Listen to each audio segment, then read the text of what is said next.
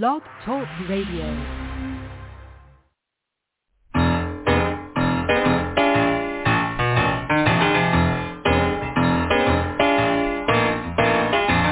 You're listening to The Catch with John Fisher on Blog Talk Radio, connecting life to faith. The world is trying to get it together, trying to help their fellow man, hoping we can make it better.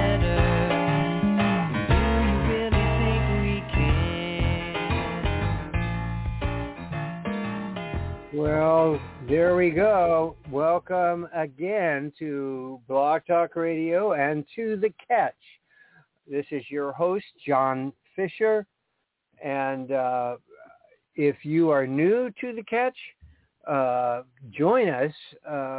Go to our website, which is just simply catchjohnfisher.com, and check out, I write a catch every day, something new to help you think through your faith and the culture we live in. Those are our two real strong connections, and that's what we love to do.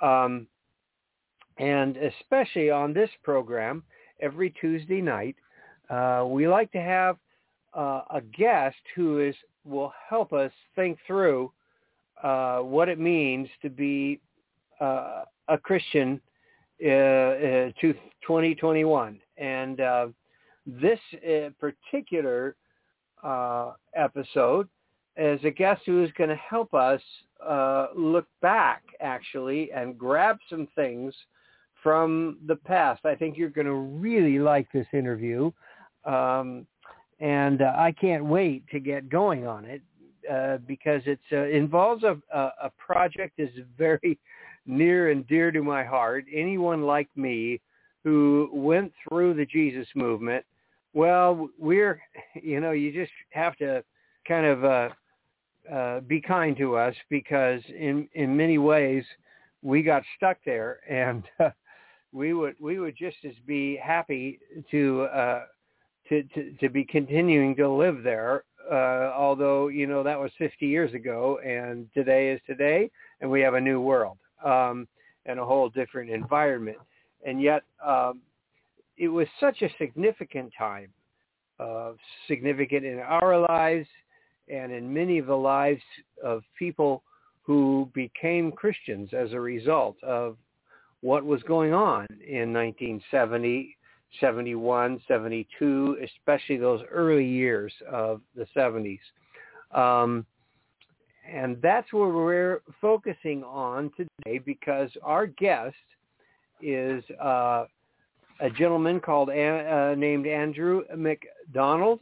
And Andrew is the Associate Director of the Research Institute of Wheaton College, Billy Graham Center. And he is working on a fascinating project, which is really trying to grab some videos and oral history of the Jesus movement from the standpoint of evangelism and the Billy Graham Center, to have something actually available there that will, for the future years, we can capture this. We can go back and we can talk to and listen to interviews of people who were around at the Jesus movement, and for the purpose of what happened, how did it happen, what did we learn from it, and what can we learn about whatever is coming up in the future. So this is going to be a fabulous interview. There's a live show going to be coming up soon in October. You'll find out more about that. So be sure and listen all the way through. We'll give you some websites and ways of finding out more about what's happening. But this is a wonderful project to try and resurrect some of those lessons and memories, and mostly, what did we learn from those years that we can bring forward to today. So This will be exciting.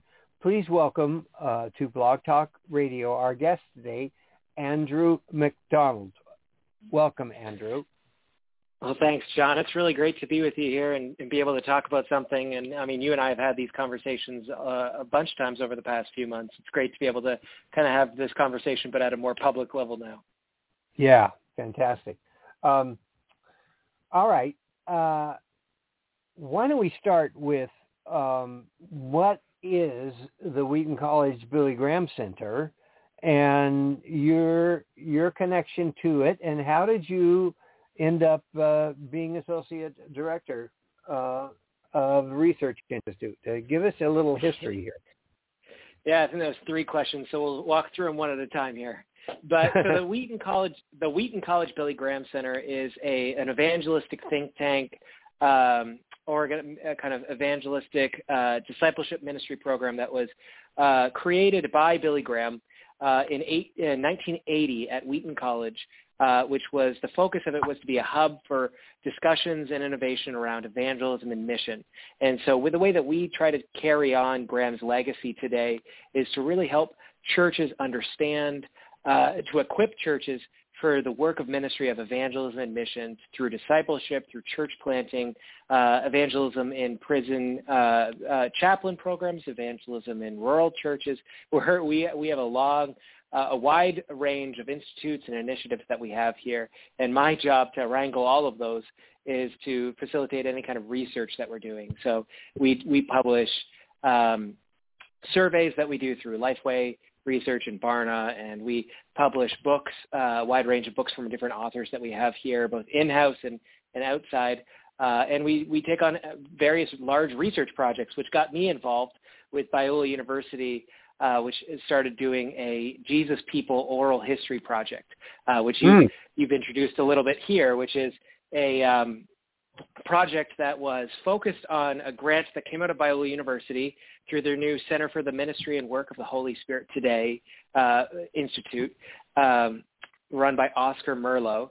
And so they had a grant to study a wide range of works of the Holy Spirit in history and put on several conferences over multiple years. And the first one they wanted to focus on was the Jesus People movement, which was a series of revivals that happened throughout North America, but really centrally located in Southern California, Northern California, parts of Houston and Palm Beach, Florida, Indiana.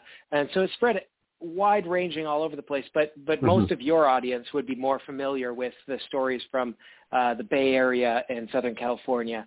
And the focus of these revivals were on what we would call today the hippies, or the hippie counterculture movement. But really it was a focus on young people that had been alienated and kicked out of the church for a wide range of reasons, including their devil music of rock and roll and their weird hair and clothes, and really a group of people, some of which that you and I are going to talk about today that had a big impact on your life, really had a heart for these people that had been ostracized from the church and started ministering to them and evangelizing to them. And soon, within years, really hitting an apex in the early 1970s, 71, 72, led towards a huge revival of conversions amongst both youth culture as a whole in America, but the hippie counterculture specifically. And various things came out of this movement, completely revolutionized church music, contemporary Christian music and worship as fundamentally different today because of this revival. Youth culture, you think about youth groups today, really found their early expression in some of the coffee houses that came out of this movement. And I mean, even beyond that, just the adaptability of churches to think about how to take the same message of Jesus, but to wrap it in the cultural language of today was really pioneered a lot during this generation of being able to adapt without losing the central message of Jesus. And so we've spent the last 2 years or so, COVID has definitely thrown us a little bit of a monkey wrench into our plans, but we've taken the last 2.5 years or so of interviewing people who are involved with the movement, such as yourself, and letting them tell us their story and capturing those stories. And we're launching a website in the coming days here, which is JesusPeopleMovement.com, which will be hosting all of the interviews for people to go and use. This is going to be a free resource for people, scholars, and those who are impacted the movement, or anybody who just wants to learn more, for them to be able to go to and hear the stories about what God did through this really unique period of time. The stories are as diverse as you could possibly imagine, people such as yourself who are impacted a lot more by the music, but then other people who are impacted simply just by kindness of people telling them about Jesus at a time when they were captured to drugs or depression. And it's a fascinating project. I've really enjoyed it. Wow. How did you get connected with the Billy Graham Center there at Wheaton? How did that come out? So I was hired.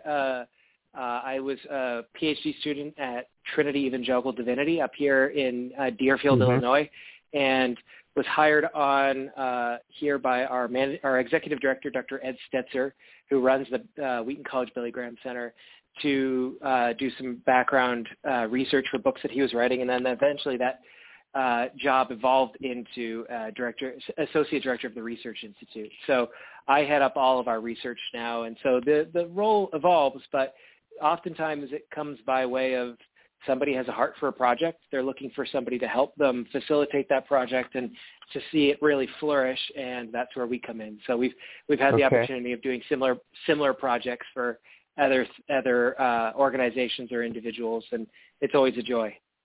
Yeah. May I ask how old you are, Andrew? I'm 34 years old. 34 as of this past Sunday. So I turned 34 this past Sunday. So happy birthday. I'm old by standards of my knee, if you ask it, as it's getting cantankerous. But I know I'm talking with somebody who has a lot more experience than I do. 34 years old. So you're looking into a time that was maybe about 50 years ago. What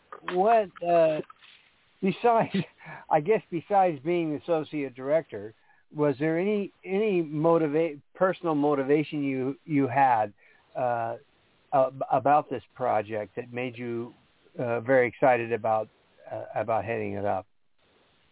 Yeah, I'm a historical theologian. I have I'm getting my PhD, finishing it at Trinity in historical theology, and my focus has always been on conversion and revival, looking at those forces in American history. And the Jesus People movement is a great example of a lot of the innovation and change, both cultural and religious, that happens when significant revival, awakening, whatever you want to call it, happens, when there's a lot of things that shake up the status quo of the church.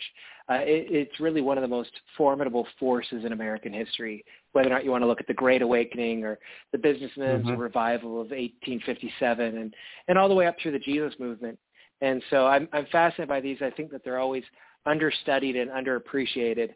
And so I'm always interested in them. And this was a nice intersection of my own personal studies and a great movement that honestly I feel like is it's one of the great things about oral histories is that you're able to study these things while people are still alive. And many of these stories are, unfortunately, as you and I've talked about, we're losing some of the best stories, and men like Chuck Fromm and others are passing away. And unfortunately for some of them, some of the best stories have always been told, but some of those stories that are just on the periphery are being lost. And so our heart was to get those captured and included in really what was a mosaic of a movement included, so that we could understand its fullness. Right. Yeah, or you think of Larry Norman, Mark Hurd. We've lost some very significant voices. So I'm glad you got started when you did. So that we've often joked that this project was about 10 years too late. But even still, like it's you think about oral histories as a way to allow people to tell you their perspective. It's not always a perfect historically accurate. People will misremember dates and misremember people, but the point of it isn't always to get a perfect historical accuracy as like a textbook, but to help people understand and to invite them in of what it felt like, a real felt quality to these things. And many of your listeners might be familiar with some of the oral histories that went into the Second World War, and hearing from veterans what it was like to be a part of the trenches and the tank battles and landing in D-Day. And obviously this isn't the same thing on the same level, but it's a similar thing of letting people tell you what they felt like when they went to a love song concert, or when they heard Lonnie Frisbee preach, or Ray Steadman, and letting them tell you what it felt like to be part of a beach baptism and seeing people just flood the entire beach. I think there's a really powerful thing to hearing the testimony of people from past generations. I love. There's a great quote by Philip Schaff, the church historian of the late 19th century, who said that church history is the fulfillment of Matthew 28, where Christ says that, "Lo, behold, I am with you to the end of the age." That church history is again and again testimony to the fact that that's true, that Jesus is with us to the end of the age. And so I always go back to that quote as and why we do history, why we do these projects, is to see the hand of God, not only broadly, but in the lives of individuals. Okay, I've got a bit of an academic question, though, but I'm very curious about asking what you found out about this question, because I've wondered about it myself. You mentioned the Great Awakening, and we think of Billy Sunday and the great movements, back even into the Reformation time. Where does the Jesus movement fall in there? I mean, is it considered a spiritual awakening, or is it? Or do you find some people, when you say Jesus movement, they say what? What have you? I'm just kind of curious about what you've uncovered about how people look at that on a more maybe academic level. Yeah, I think that on a more academic level, there's a lot of debate about the Jesus movement, mainly because conversions are always really hard to quantify. And so oftentimes historians and theologians won't necessarily go to number of people converted, but they'll go to broader things in the way that it changed culture.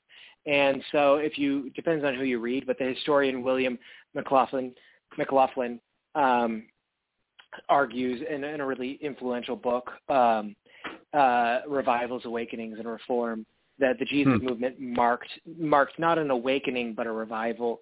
And I think that he's probably pretty right. I don't know if I would say awakening, because I think when we use the term awakening, we tend to talk more in culture than in just purely religious. That revivals are things that can happen broadly. That doesn't mean something doesn't have to be an awakening to be broad throughout the world. But it speaks more to impact than it speaks to breadth. And so revivals tend to be focused on more the church, within the religious community. They tend to be more compartmentalized in terms of it changes the church, but it doesn't change society as much. And I would say that the Jesus People movement, while very impactful and really revolutionized huge portions of the church, like music and evangelism, I don't know if it had the depth of impact on American and Canadian and Western and global cultures that some of the other ones did. I would point to like the Second Great Awakening, I think fundamentally revised so much of American and North American culture. And so that's where I would draw the line. I wouldn't say that the Jesus movement was an awakening, but that I want you to hear from me. I don't think that in any way, it's not like there's a competition going on where that in some ways diminishes its importance. And I think it was very impactful. and especially for those who experienced it, it was paradigmatic for how they would relate to God for the rest of their lives. And without the Jesus movement, you don't have youth groups today. You don't have DC Talk and contemporary Christian music of the 90s, and you don't have the emergence of Hillsong and contemporary worship music that you have today.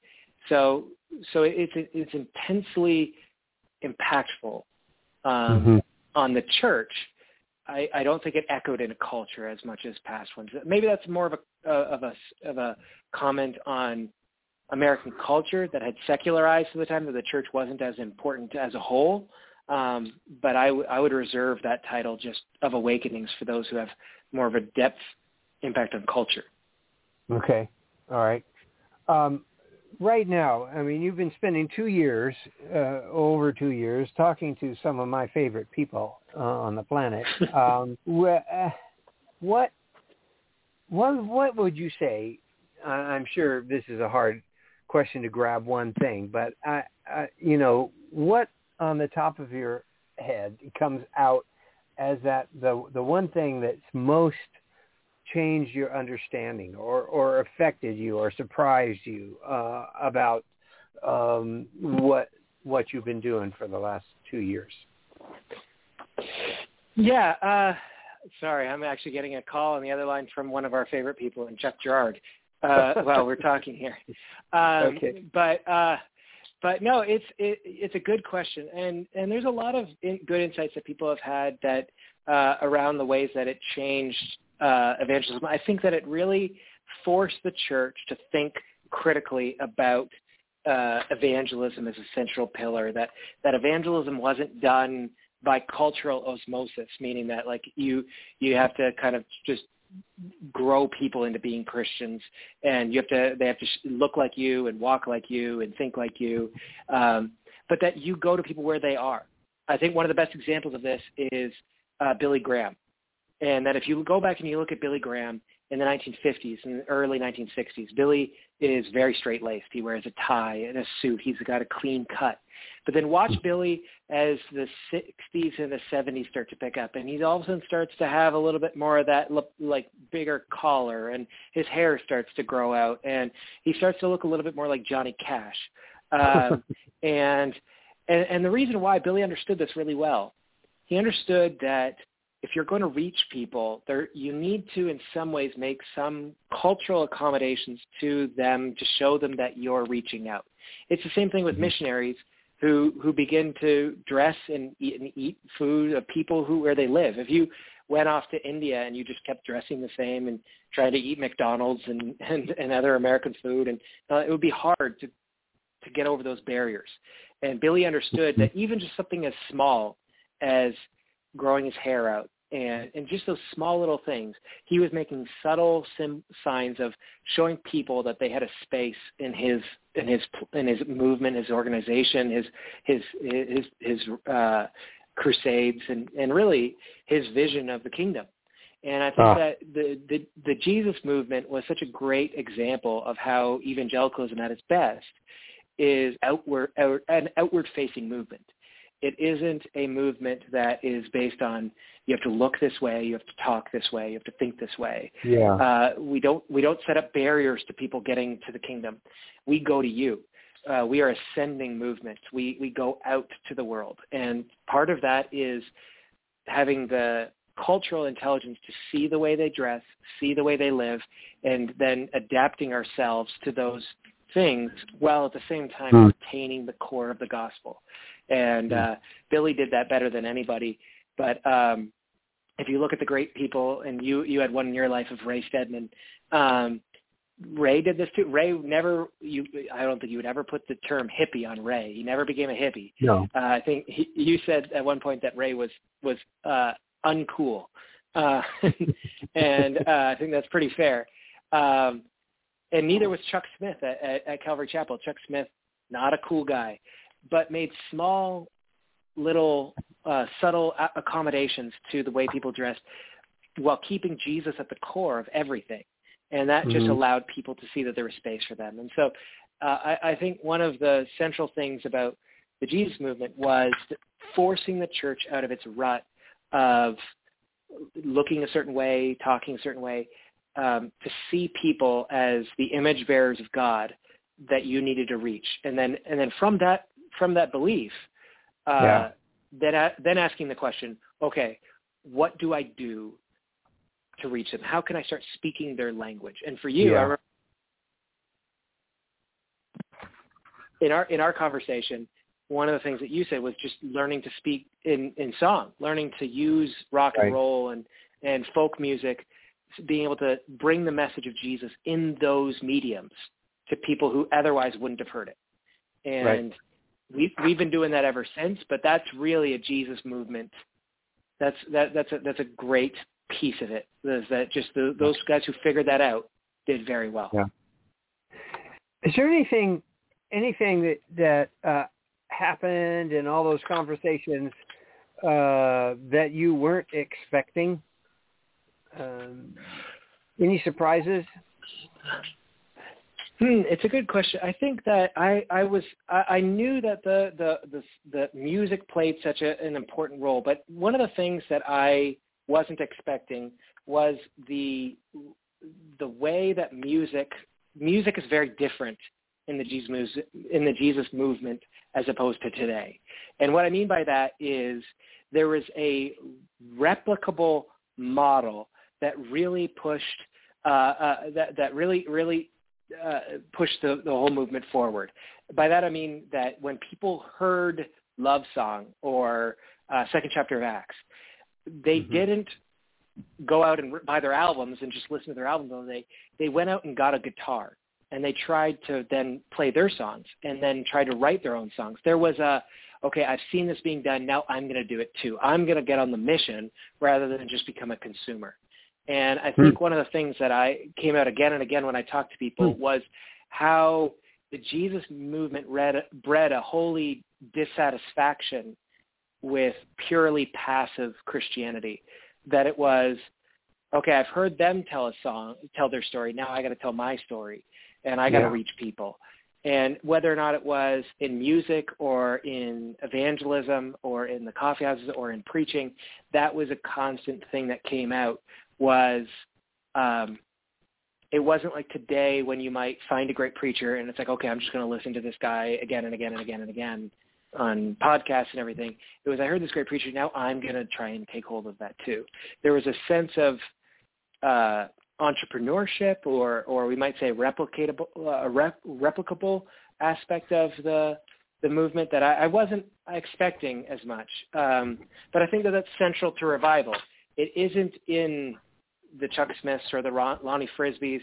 It isn't in the greatest leaders. It's in their those leaders' ability to have people walk away saying, what can I do to be on mission today? And whether or not I talked to one person who was a 14-year-old who went to Explo, and he comes back from Explo and he starts a band in his own garage. And that's a very common story. But to have a 14-year-old asking, what can I do to advance the kingdom of God? How could I tell my story? That's a central piece. And I think that I wasn't expecting how deeply that pushed the movement forward. Yeah, that's great. I wasn't expecting that either. Oh gosh, I hate the way that time flies here. But I'm going to ask you a really hard question now, and probably impossible to answer. But I'm curious as to what will come to your mind if you could somehow capsulize from all the people you have talked to, they would say. What do you think they would say? What are some of the main things they would say to Christians today? If they could speak today and have a voice and a platform, what do you think they would say to the church today? And let's keep it to church, maybe the world, but I'm thinking more of the church right now. Well, one of the things that I've been thinking about a lot is the famous Chuck Smith carpet story, and I'm not sure. I'm sure you've probably heard it before. but it's very commonly told. It's almost the lore of Calvary Chapel, Costa Mesa.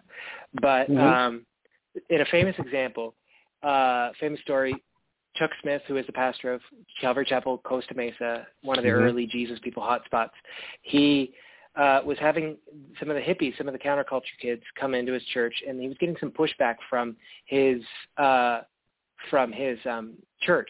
He was getting some pushback from people who were upset. And one of the points that they were upset about was that they had brand new carpet that they had put into their sanctuary. And this carpet was beautiful and paid for and everything. And these hippies were coming in with their bare feet on and ruining the carpet.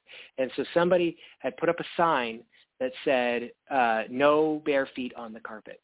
And somebody had just taken the opportunity to do this.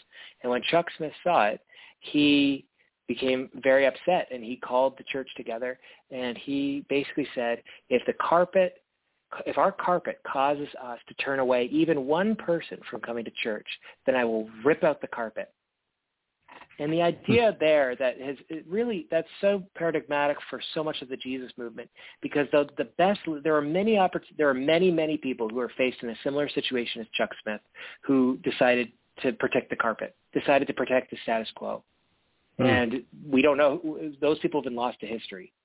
They chose safety, they chose status quo, and unfortunately we don't know who they are today. But there are other people like Ray and Chuck Smith and Ray Renner, who chose instead to make the hard choice and to never let an obstacle get between the gospel and people who needed it. And my point would be, if you were to ask Chuck Smith, or you ask Ray Stedman, or any of these other leaders, especially the establishment leaders today, who really had a heart for the hippies and for the counterculture, what they would say is, what is the carpet today? What is the thing that we're protecting that isn't the gospel, but that is preventing people from getting it? What roadblocks are we putting up that are either it's our plush carpets in our nice buildings, it's our safeties and securities? What are the things that the church today is making barriers for people who need the gospel to hear it?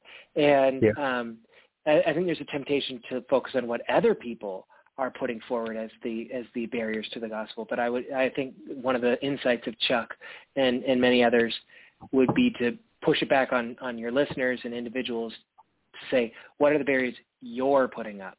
What are the things that you're caring about that really aren't the gospel, but are nice? It's not that they're wrong, but that are maybe preventing you from reaching your neighbors and your coworkers and your family with the gospel. Yeah. And then do what Chuck, tear up that carpet.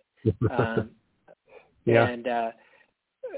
so I think that's the message that I would say is desperately needed by the church today. Because I think, I don't want to list any carpets because I think that we can always run to what other people think. I think it's better for people to try to think honestly and prayerfully about what are their carpets rather than have them prescribed. Do you think something like music, which in the beginning, in the times we've been talking about here, was a huge tool. But do you think that it could be that music even becomes that carpet? That a kind of a highly polished rock and roll church presentation could actually be a hindrance? 100%.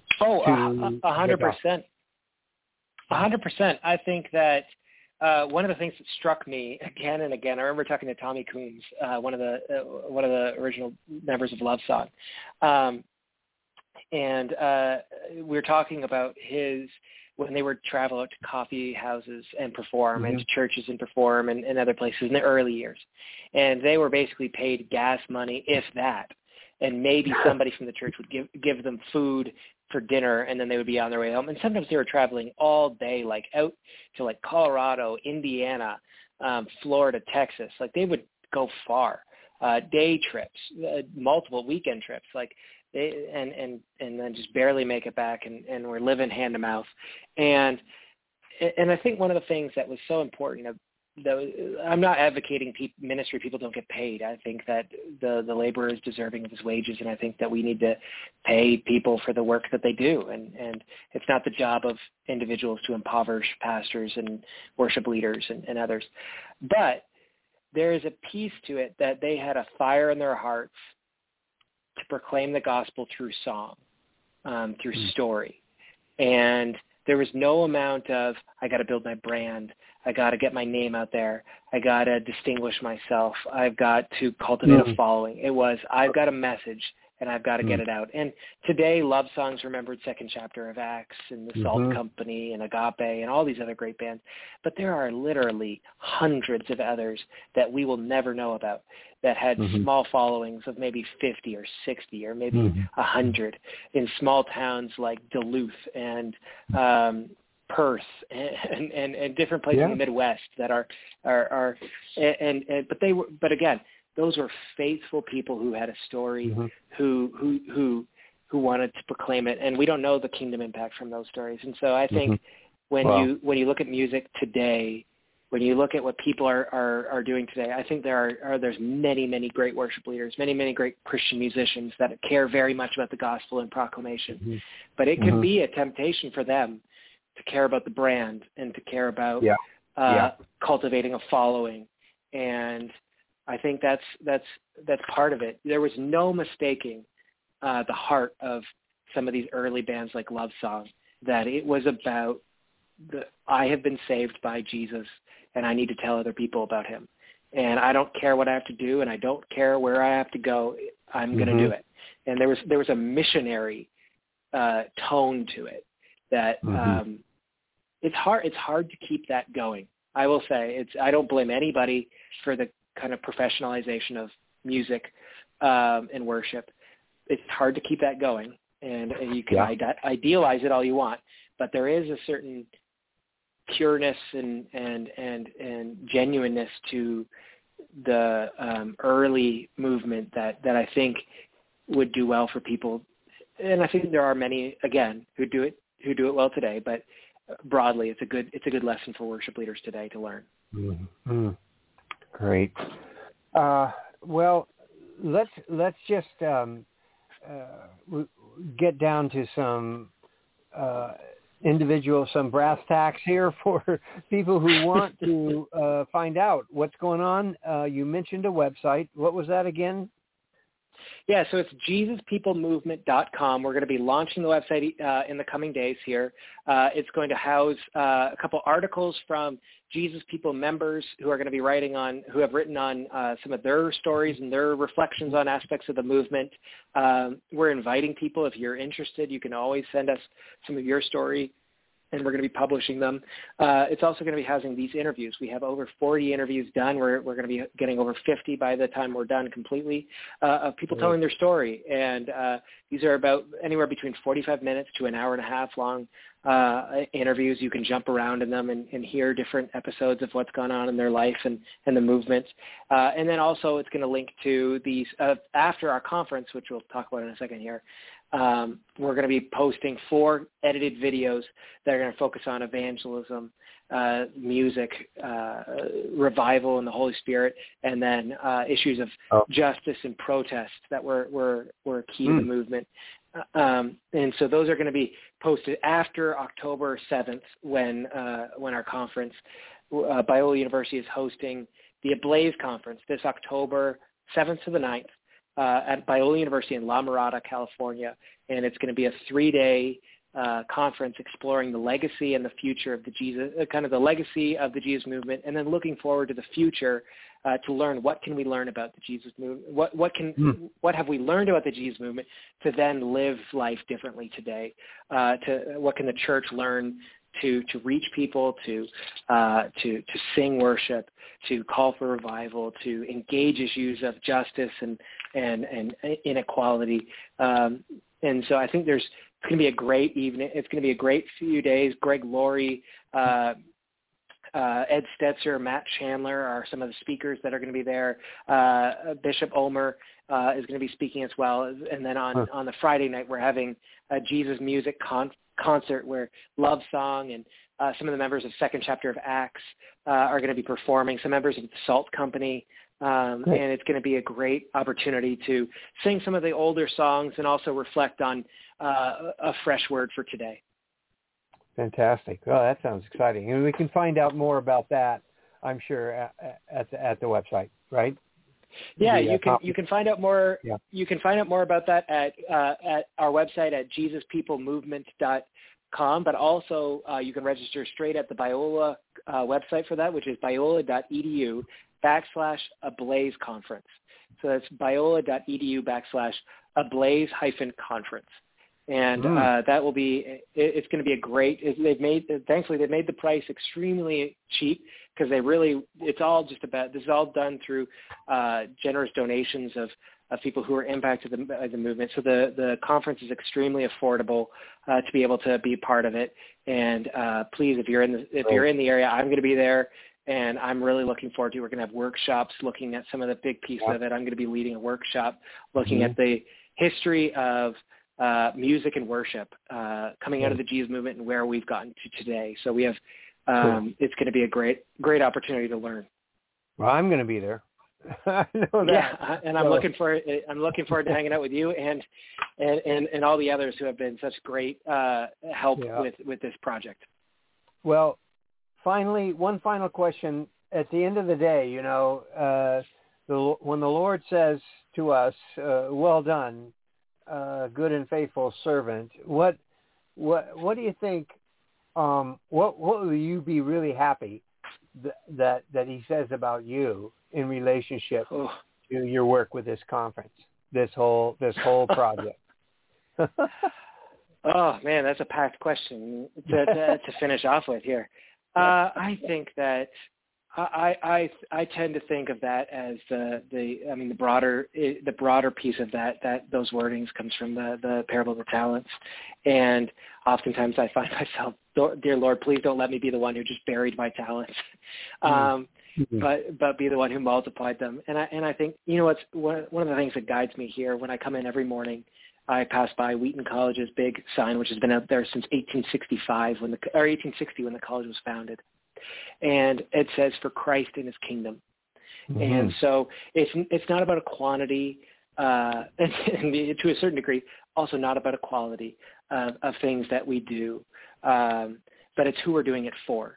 And so I at the end of the day, to hear "well done, good and faithful servant" isn't so much about what I did specifically, but it's about what was my motivation for doing it. And so with this Jesus Movement project, I am always, as a historian, trying to use the history to understand more about God, help people understand more about God, but also help the church understand, don't make the same mistakes, learn from what we've done in the past, engage people in a way that is powerful for the gospel, and to and ultimately to celebrate but not worship the past. I think that can be a thing too. This conference is going to have some good things to say about the Jesus movement, but there's also some tough areas, some failings that need to be engaged in. Why didn't it do more? Why didn't it do better in some ways? And I think there's always a healthy piece. And so if I could ask if Jesus could be better, or if Jesus Jesus tells me that I could be better in one area of this, it's always how can I help the church learn from the past in a way that is constructive rather than just celebratory. Cool. Well, Andrew, you know what? There's more to talk about. Will you come back? Yes, I'd love to, especially as we get closer to this day, maybe when we're there in person. Yeah, that would be great. We'd love to have you back. Thank you so much for spending your time with me tonight, and I appreciate it and pray God's blessing on this work, that it'll inspire many people. Thank you, my friend. Mine too. I covet your prayers as we move forward with this movement or this conference, and looking forward to seeing you in person. Great. Beautiful. Thank you, Andrew. God bless. Well, there you go, folks. Well, yeah.